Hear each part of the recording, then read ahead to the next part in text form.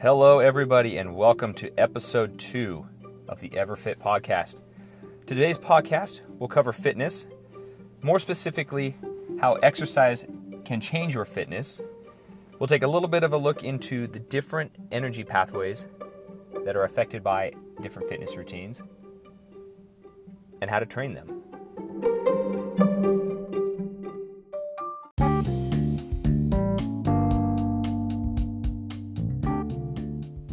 What is fitness? Fitness a lot of times is confused with exercise, and easiest way to explain it is exercise is some activity, stimulus, strain that you apply to your body to elicit a change in your fitness. So fitness can kind of be thought of as a culmination of nutrition, moderate to vigorous activity, occasionally strenuous activity, and then coupled with recovery. If you don't get the proper recovery, your fitness will suffer. So an enhanced state of fitness comes from a balanced diet, consistent, structured, focused exercise routines, and sufficient rest. So as we dive into what exactly fitness is, we're going to have to do a little bit of diving into physiology. So we're going to have to take a little detour into muscle and exercise, human physiology, the easiest way to put it. So within your body, there are several different energy pathways, and energy is created to provide the necessary fuel to perform work. You can think of the work as the exercise, and it can be as simple as going outside to garden. It can be running a marathon. It can be picking your kids up over your shoulders. All of those movements, those activities require energy.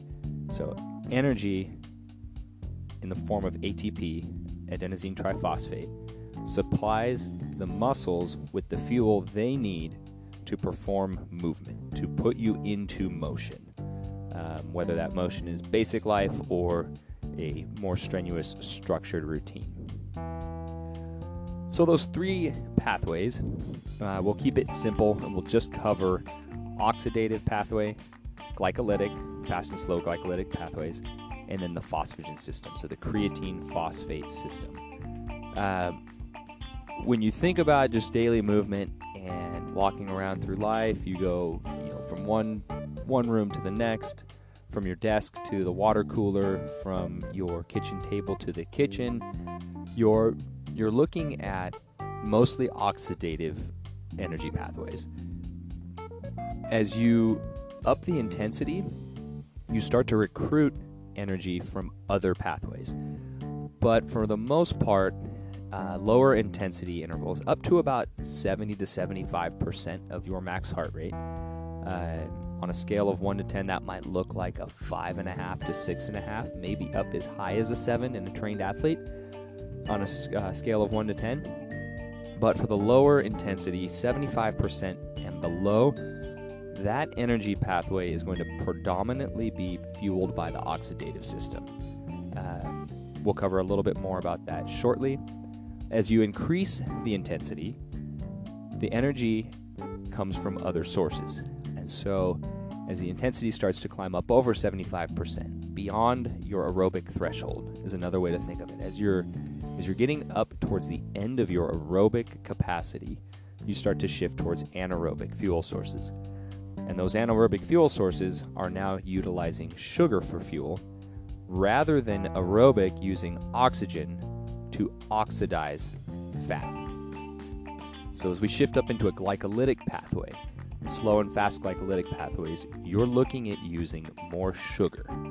You're looking at using glycogen to fuel your muscles in that anaerobic state.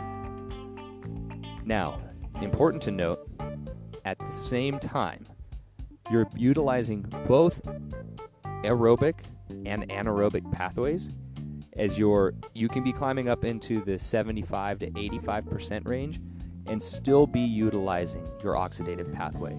However, it will be generally at a lower proportion. So the fuel sources, as you shift to more anaerobic, less fuel is going to be provided by the oxidative system, and more is going to come from the glycolytic system. If you are performing exercise in short bursts, powerful, explosive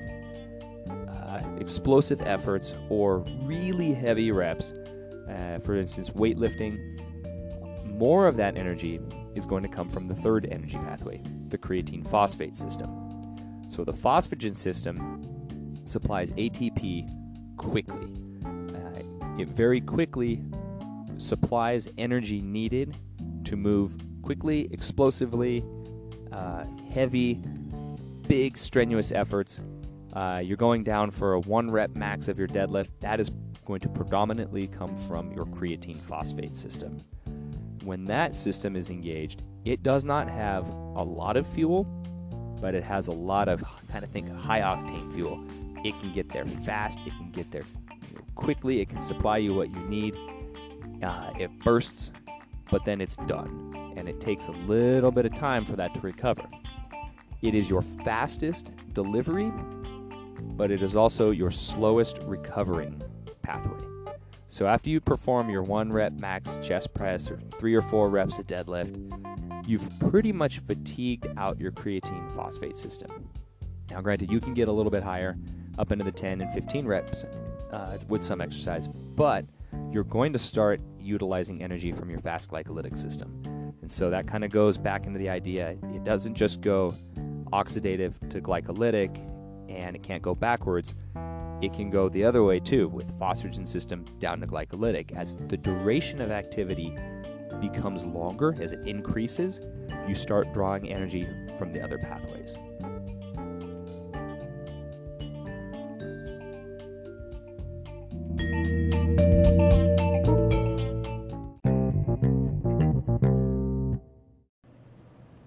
So you might be wondering, why the heck is he talking about any of this? I don't care about physiology or how the energy gets to my muscles and makes my body move. I just want to work out and be fit. Well, the reason I bring up the different energy pathways and a little bit of muscle physiology is so that you can understand how different types of exercise contribute to substantial or insignificant, depending on how much stimulus supply, how different types of exercise contribute to different changes in your fitness. How long-duration cardio is more likely to raise your aerobic threshold and predominantly stress your oxidative system, versus heavy strength training is going to help train your fast glycolytic and your phosphagen system. So it's not just go out and run a 5K and everything's going to get stronger. That is, in a way, lots of things will get stronger. Your cardiovascular system will get stronger. Your lower anatomy will get stronger. Your legs, your glutes, your hamstrings can get stronger. The fibers can become more fatigue resistant. But if you're trying to go for the bodybuilding look, if that's your goal, many of you know that long duration cardio is not really going to be in your calendar, in your programming for your goals.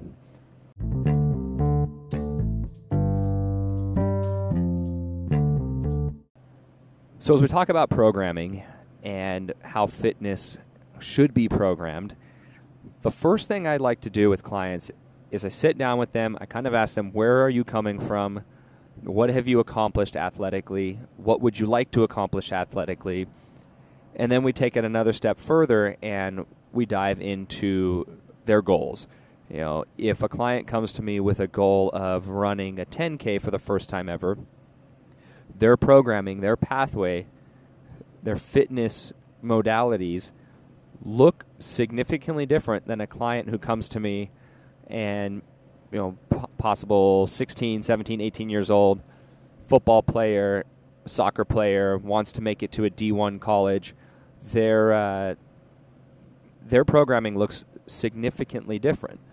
And so if you're just kind of new to the fitness scene, or you're still not sure what you're trying to trying to accomplish, that's something to sit down and think about. What are your goals? What do you envision for yourself in 6 months, a year, 5 years?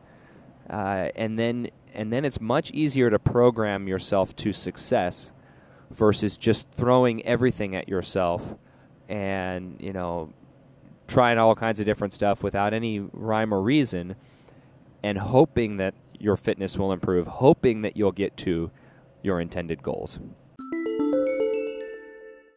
When you have somebody guiding you through a structured program, it becomes a lot easier to look back and identify what's working and what is potentially not working. What is causing you to get stronger, to get faster, to get leaner, and what is potentially hindering you?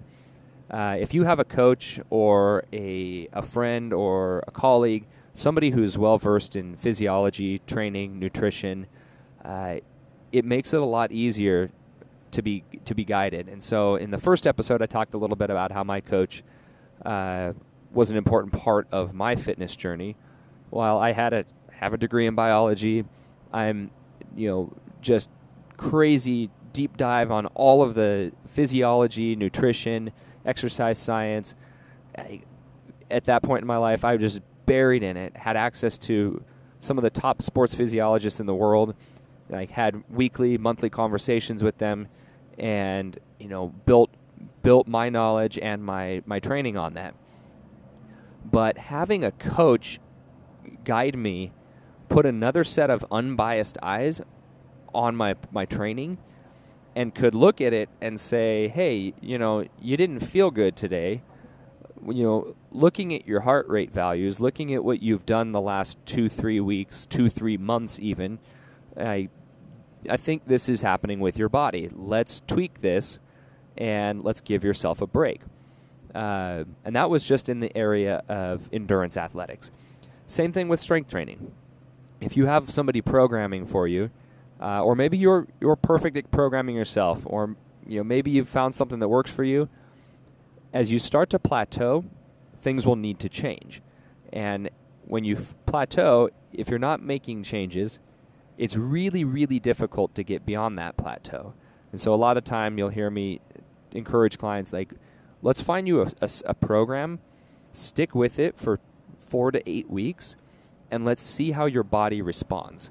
If it responds positively, great. Let's make changes going forward that emulate more of what you've already done. If your body responds negatively or does not respond at all, okay, at least now we know what the program was, and we can make changes to elicit, hopefully, the response you're looking for, a positive response.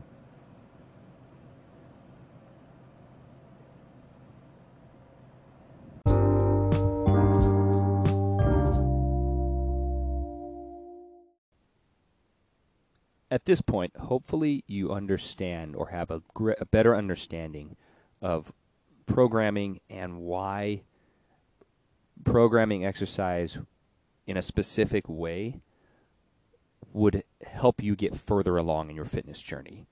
So I mentioned earlier, just having everything thrown at you, just no rhyme or reason, doesn't always have the greatest outcome, the greatest effect. You want to get the bang for your buck. You don't want to just throw everything at yourself and go for quantity over quality. Think quality over quantity, and you want the quality of those inputs to be focused towards your goal, towards your desired end outcome.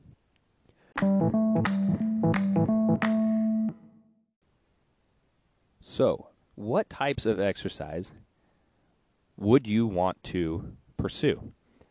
So I'll go over a couple of different things. We'll keep it fairly basic. This is a kind of a high-level, surface level approach. We're not going to go super deep into each different area. But breaking down exercise, it kind of goes into, if you really want to get simple, you could really break it down to just strength and conditioning. Strength being the weightlifting component, the body weight component, the inputs that get you stronger muscularly. The conditioning are the inputs like cardio, running, sprinting, jumping, the inputs that get you conditioned to more fatigue resistance. You could kind of say, well, they kind of just sound the same. They kind of blend together. And in a way they do, but the stimulus that you apply will be significantly different. And so for a cardio conditioning idea, you're thinking elevated heart rate for a period of time. Sometimes that heart rate is elevated for an extended amount of time, maybe 30 minutes, 50 minutes, an hour, 2 hours, 4 hours, depending on the target goal. Other times the heart rate is broken down into just short, small intervals.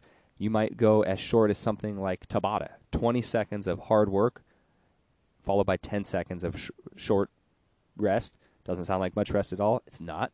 And then right back on, 20 seconds on, 10 seconds off.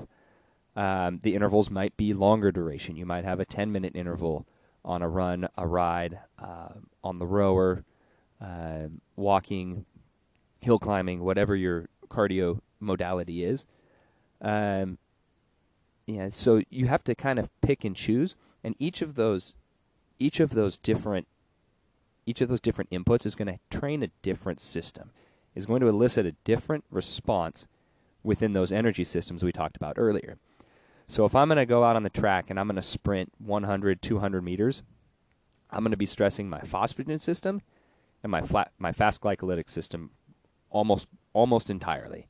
Again, oxidative and slow glycolytic will be operating kind of in the background. They're still there. They're always functioning. But those short, super high intensity, 90 to 100% effort, that's going to be phosphagen and fast glycolytic. Yeah, so duration and intensity play a big role in what's being stressed, which energy system is taking over to do most of the work. If I'm looking at training for a marathon and speed work is not really in the calendar, you're now looking at shifting towards long, slow duration, LSD, or long, steady distance is another term that gets put in there. And so you're working at maybe 40 to 60% of your max, and now you're doing it for an hour, 90 minutes, 2 hours, 2 hours plus, to train your more oxidative and slow glycolytic system, so that you become a little bit more of an endurance athlete. So you're building up your ability to exercise for an extended duration. Will that give you super fast legs and make you a sprinter? Almost definitely no. That doesn't mean that you can't train both systems. On most days, you wouldn't want to try to train both systems. There are exceptions to that rule. But on, let's say, Monday, you go out and you train long, slow distance, long, steady distance. And then Tuesday, maybe you have an off day, or maybe you make it an interval day and you go short and you start doing maybe quarter-mile efforts and you do 8 400-meter repeats. And your goal there is to inject some speed into your legs to raise your anaerobic threshold a little bit higher, while Monday was focused more on your aerobic threshold, your lactate threshold.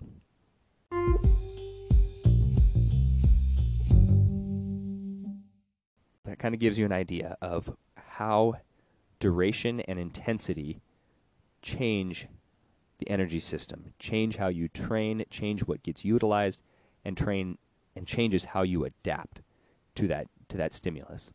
So I'd reiterate again, I've talked about it a lot. Identify what you would like to accomplish athletically. It might be a month out, it might be 6 months out, it might be a couple years out.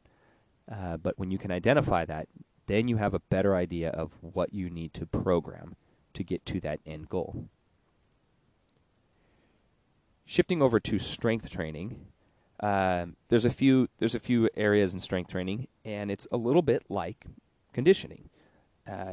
If you're looking for explosive power, like short 1-rep max, powerlifting, the moves where you move a ton of weight really quickly and then you're done, that's going to stress, you guessed it, your phosphagen system almost entirely. You will use your fast glycolytic system and your slow and your oxidative, but you're looking at generating explosive power for 1 or 2 shots, 3 to 6 seconds, nothing long, and then it's over. You rest, you recharge. It takes a while for your phosphagen system to repair and re-energize itself, but that is focused on power within the realm of strength training. There's also hypertrophy. Maybe your number one goal is to gain size. You want to get bigger. You want to get a bigger chest, bigger back, bigger arms, bigger legs, whatever it is. You're looking at hypertrophy.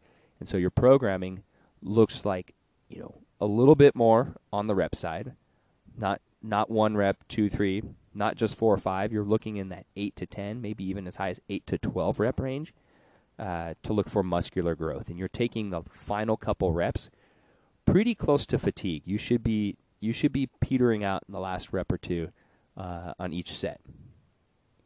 Then there's the strength component. And you're thinking, well, strength training, just strength? No, you've got strength. You have power, you have hypertrophy, and you have endurance. So now we're focusing on talking a little bit about the strength component. Now you're thinking less reps, not quite as low as a power-focused program, but not quite as high as a hypertrophy program. So you're looking at a little bit higher, a little bit larger percentage of your 1 rep max, maybe up in the 85 to 95% range, whereas your hypertrophy was looking like in the 75 to 80% range of your 1 rep max at a higher rep count. Now strength is higher weight, closer to your 1 rep max, but less reps than a hypertrophy, more reps than just power, and now you're kind of in the middle there. Endurance, you're thinking like, well, how do you build endurance? You can build muscular endurance with conditioning, but you can also build muscular endurance. Not the same. I should pause there and stop myself. The muscular endurance you get from conditioning is slightly related. It all intertwines, but it is different going and running a 90-minute interval run, versus doing 15 to 20 reps of strength training moves. And so if I went to the gym and I did quad extension, 4 sets of 15 reps at 70 to 75% of my 1 rep max, my legs would get tired. They'd get sore probably. I would be adding some muscular endurance because I've upped my rep count. I'm running an elevated rep count at a fairly medium number of sets. So 60 reps later, I've built some muscular endurance, which will hopefully translate into increased performance on my runs, but that would not be a substitute. This is where I paused earlier. The 60 reps, the 4x15, wouldn't be a substitute for the hour, 90-minute, 2-hour conditioning with the running. And so when I'm training, I'll give you a quick story. When I'm training for a marathon, early in the season, I have usually 2 strength days a week and then 3 to 4 run days a week. And the strength days, I'm not doing really heavy. I'm not hanging out down in my 1 to 3 rep max or in my 4 to 5. I'll do a little bit of hypertrophy if I notice I have some issues with muscular imbalance or I need to even things out. But predominantly, I'm focused on muscular endurance. So I'm running higher reps, a couple extra sets if I can, and then blending those in between my running days. With the goal of ultimately helping my conditioning workouts with running.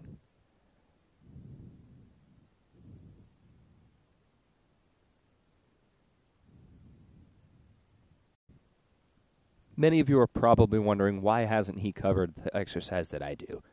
Why is he not talking about yoga, bar, Pilates, HIIT? Talked a little bit about HIIT when we were considering conditioning. Those are all perfectly great forms of exercise. I think that they all have a place in an athlete's training regimen, and so we're going to cover those. When you think about something like yoga, I usually will tell clients, especially ones that run a lot, try to incorporate at least 1 day a week of yoga, and it may not be a full hour, but 20, 30 minutes. Let your body recover. Let your body learn how to balance in ways that it doesn't normally. You think, well, okay, is yoga just to help recover from running? No. Yoga is a great way to learn body awareness, to build mental stamina, to learn how to read your body, gauge how far you can take yourself, activate fibers in ways that you wouldn't normally do in a run or in the gym lifting weights. Yoga is helpful in so many ways, not just physically. It is, for a lot of people, a mental escape. It is a mental training zone. And you'll take a lot of athletes, the best athletes in the world, that go and do yoga, maybe not so great at it. They can't fold themselves in half or bend backwards and put their forehead on the ground. But they go in there with the idea of, I need to learn something new, adapt, grow, so that it adds to my on-field performance or my on-the-road performance, whatever your sport is or whatever you're participating in at a high level. Maybe you're not participating in anything at a high level. I would challenge that idea. You may not think you're challenging yourself in a high level or operating in a high level athletically, and that may be the case. But think about other things that you do in life. Maybe you are running a highly successful company. Maybe you are manager of a team of 10, and they are crushing it in their industry. There's something in your life that you're doing at a high level. Maybe your high level is hanging out on the couch and relaxing. I'm not judging. I'm not saying anything is wrong with that. But I would encourage you to get up and do some physical activity too, just for your own health and wellness, your own health and well-being. But hey, if you like hanging out, watching TV, more power to you. There's nothing wrong with that. Just get outside and get some physical activity in too, so that you're able to continue watching TV, hopefully pain-free, for many years to come. All right, so something like Pilates. I think Pilates, I've done maybe 20, 25 Pilates classes in my life, so not a ton of experience, but a little bit. I've dabbled in it. I do really appreciate what it offers. For my particular needs, it doesn't really fit in there. It's not something I feel like I need on a regular basis. Pilates, I noticed, takes you into a stance or a posture, and then you kind of hold it and you pulse, which is great. You're gonna pull fibers, recruit fibers, and kind of hold them there. Think endurance, muscular endurance. I don't participate in Pilates a whole lot because it doesn't take me through full range of motion like I need to do when I'm doing something like running. I think Pilates is an amazing, absolutely tremendous tool for rehabilitation after hip replacement, total knee, shoulders, any kind of rehabilitation therapy. I think for a lot of the population, Pilates offers so much, and it can get so many people up and moving again, get them the strength that they need to support. And then I would encourage anybody who's doing rehabilitation or physical therapy to also get involved in exercise that would take them through full range of motion when they're PT, when they're orthopedic surgeon, when they are cleared to go through that, to jump into that.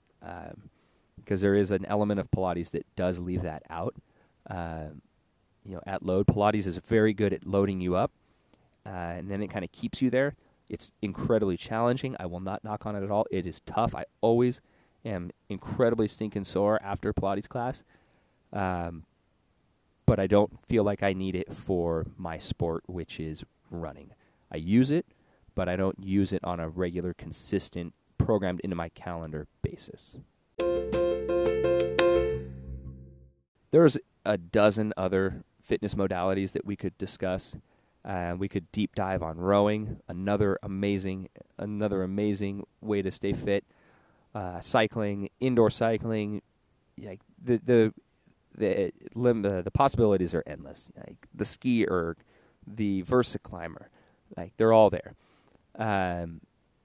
And I would just go back to what I pointed out earlier. Think about your desired goal. Think about what you want to accomplish. Think about what you want to do well. And then if you're unsure, ask a coach. Find somebody that you trust, somebody who has some credibility that knows if that modality that you're thinking of pursuing will help you get to your intended goal. Maybe you just want to do it for fun, and that's totally fine. In cycling, you ride your bike a lot, and you ride it dozens of hours a week, thousands of miles a year, and it's a lot, and it gets repetitive. So to mix it up, you jump on your mountain bike and you go rip around on the dirt roads, or you get a single speed and you ride a single speed through the hills and challenge yourself that way. Something to mentally give yourself a break from the monotony of whatever it is you're doing. If you want to get good at something, if you want to get great at something, you're going to have to do that regularly. But that doesn't mean that you have to abandon other things and just avoid it altogether. You can mix things in here and there, but if you have a goal, I would say don't lose focus of that, and make sure that what you're doing isn't derailing you or detracting you from all of the other hard, focused work you're putting in.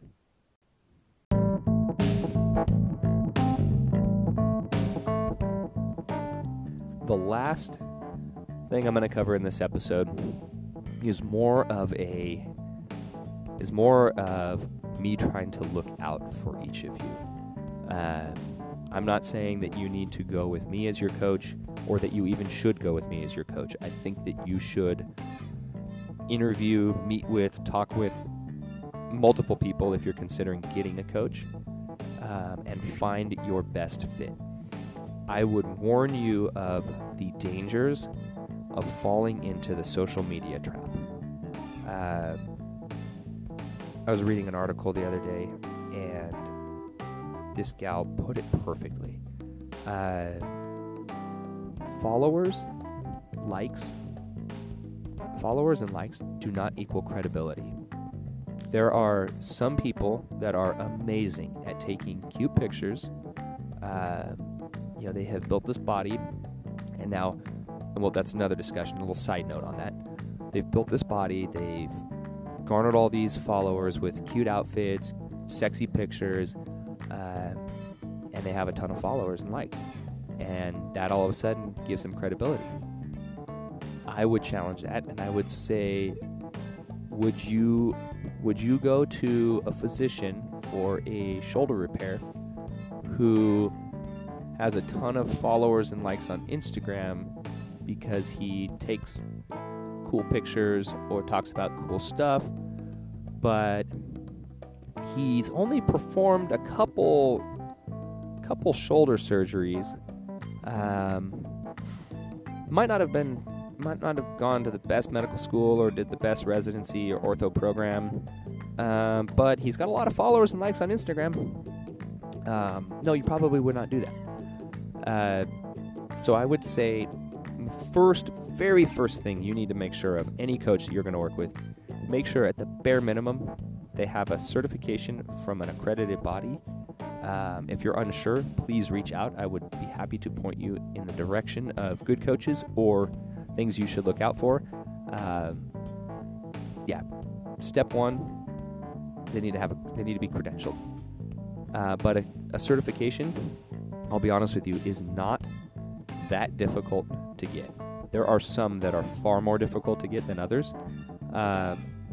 Years ago, I had someone come to me, and they wanted a job, and they handed me their certification. I had never heard of it before. I was not even aware that was in existence. And so I took the information and I, talked with them for a few minutes and okay. And then I went home later that afternoon and I looked this up. I'm like, what is this? And I've never even heard of this body.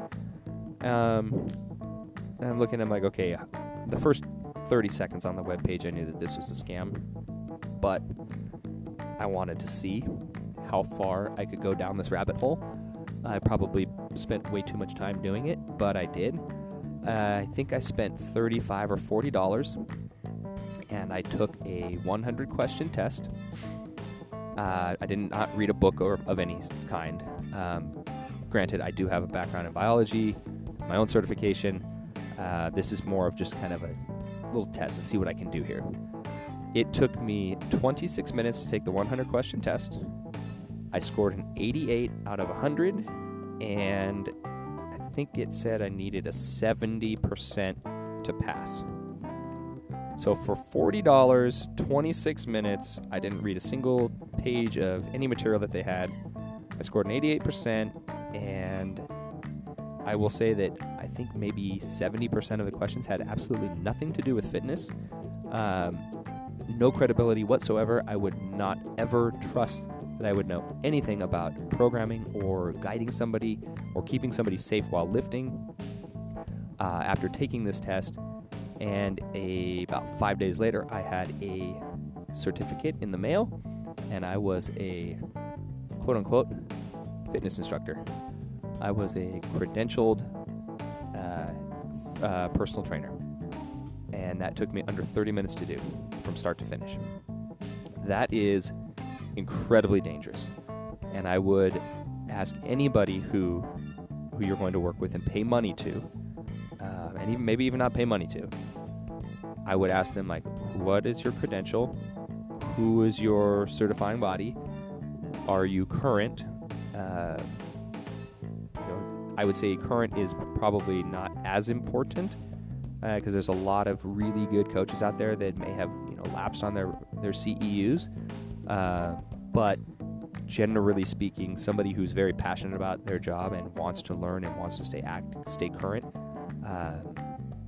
they stay current. They do the CEUs, they do the research, they put the time in because they're passionate about it and they're always trying to learn.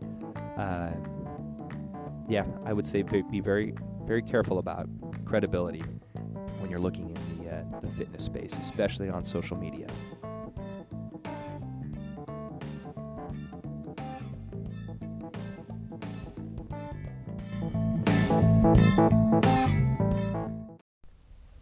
To wrap things up, we have covered quite a bit of information today. We started off looking at energy pathways and muscle physiology. From there, we moved into different forms of exercise and their impact on your fitness and your physiology. We talked about strength and conditioning and how to apply a program to match your goals and help you achieve a greater level of fitness. Then we moved into various types of fitness routines in the market. We talked about how they can be added into your routine, how they can help you get there, how they can also cause you to lose focus if they're not reasonably suited for your goals. And lastly, we covered social media credibility and potential traps, and we kind of discussed what to watch out for and how to find something that will set you up on a path towards a successful fitness journey. So as always, to end this, please reach out if you have any questions, feedback, comments, concerns. I'm always more than happy to listen to them. Any ideas that you would like to throw at me, anything that you want to hear on the podcast, anything that you feel like you need better explanation of, I'd be happy to share my knowledge. And if I don't have enough knowledge on it, I will gather as much information as I can and make an educated determination as to how to answer your questions. Thank you all for listening. My name is Trevor. I am the founder of Everfit, and this is the second episode, closing out.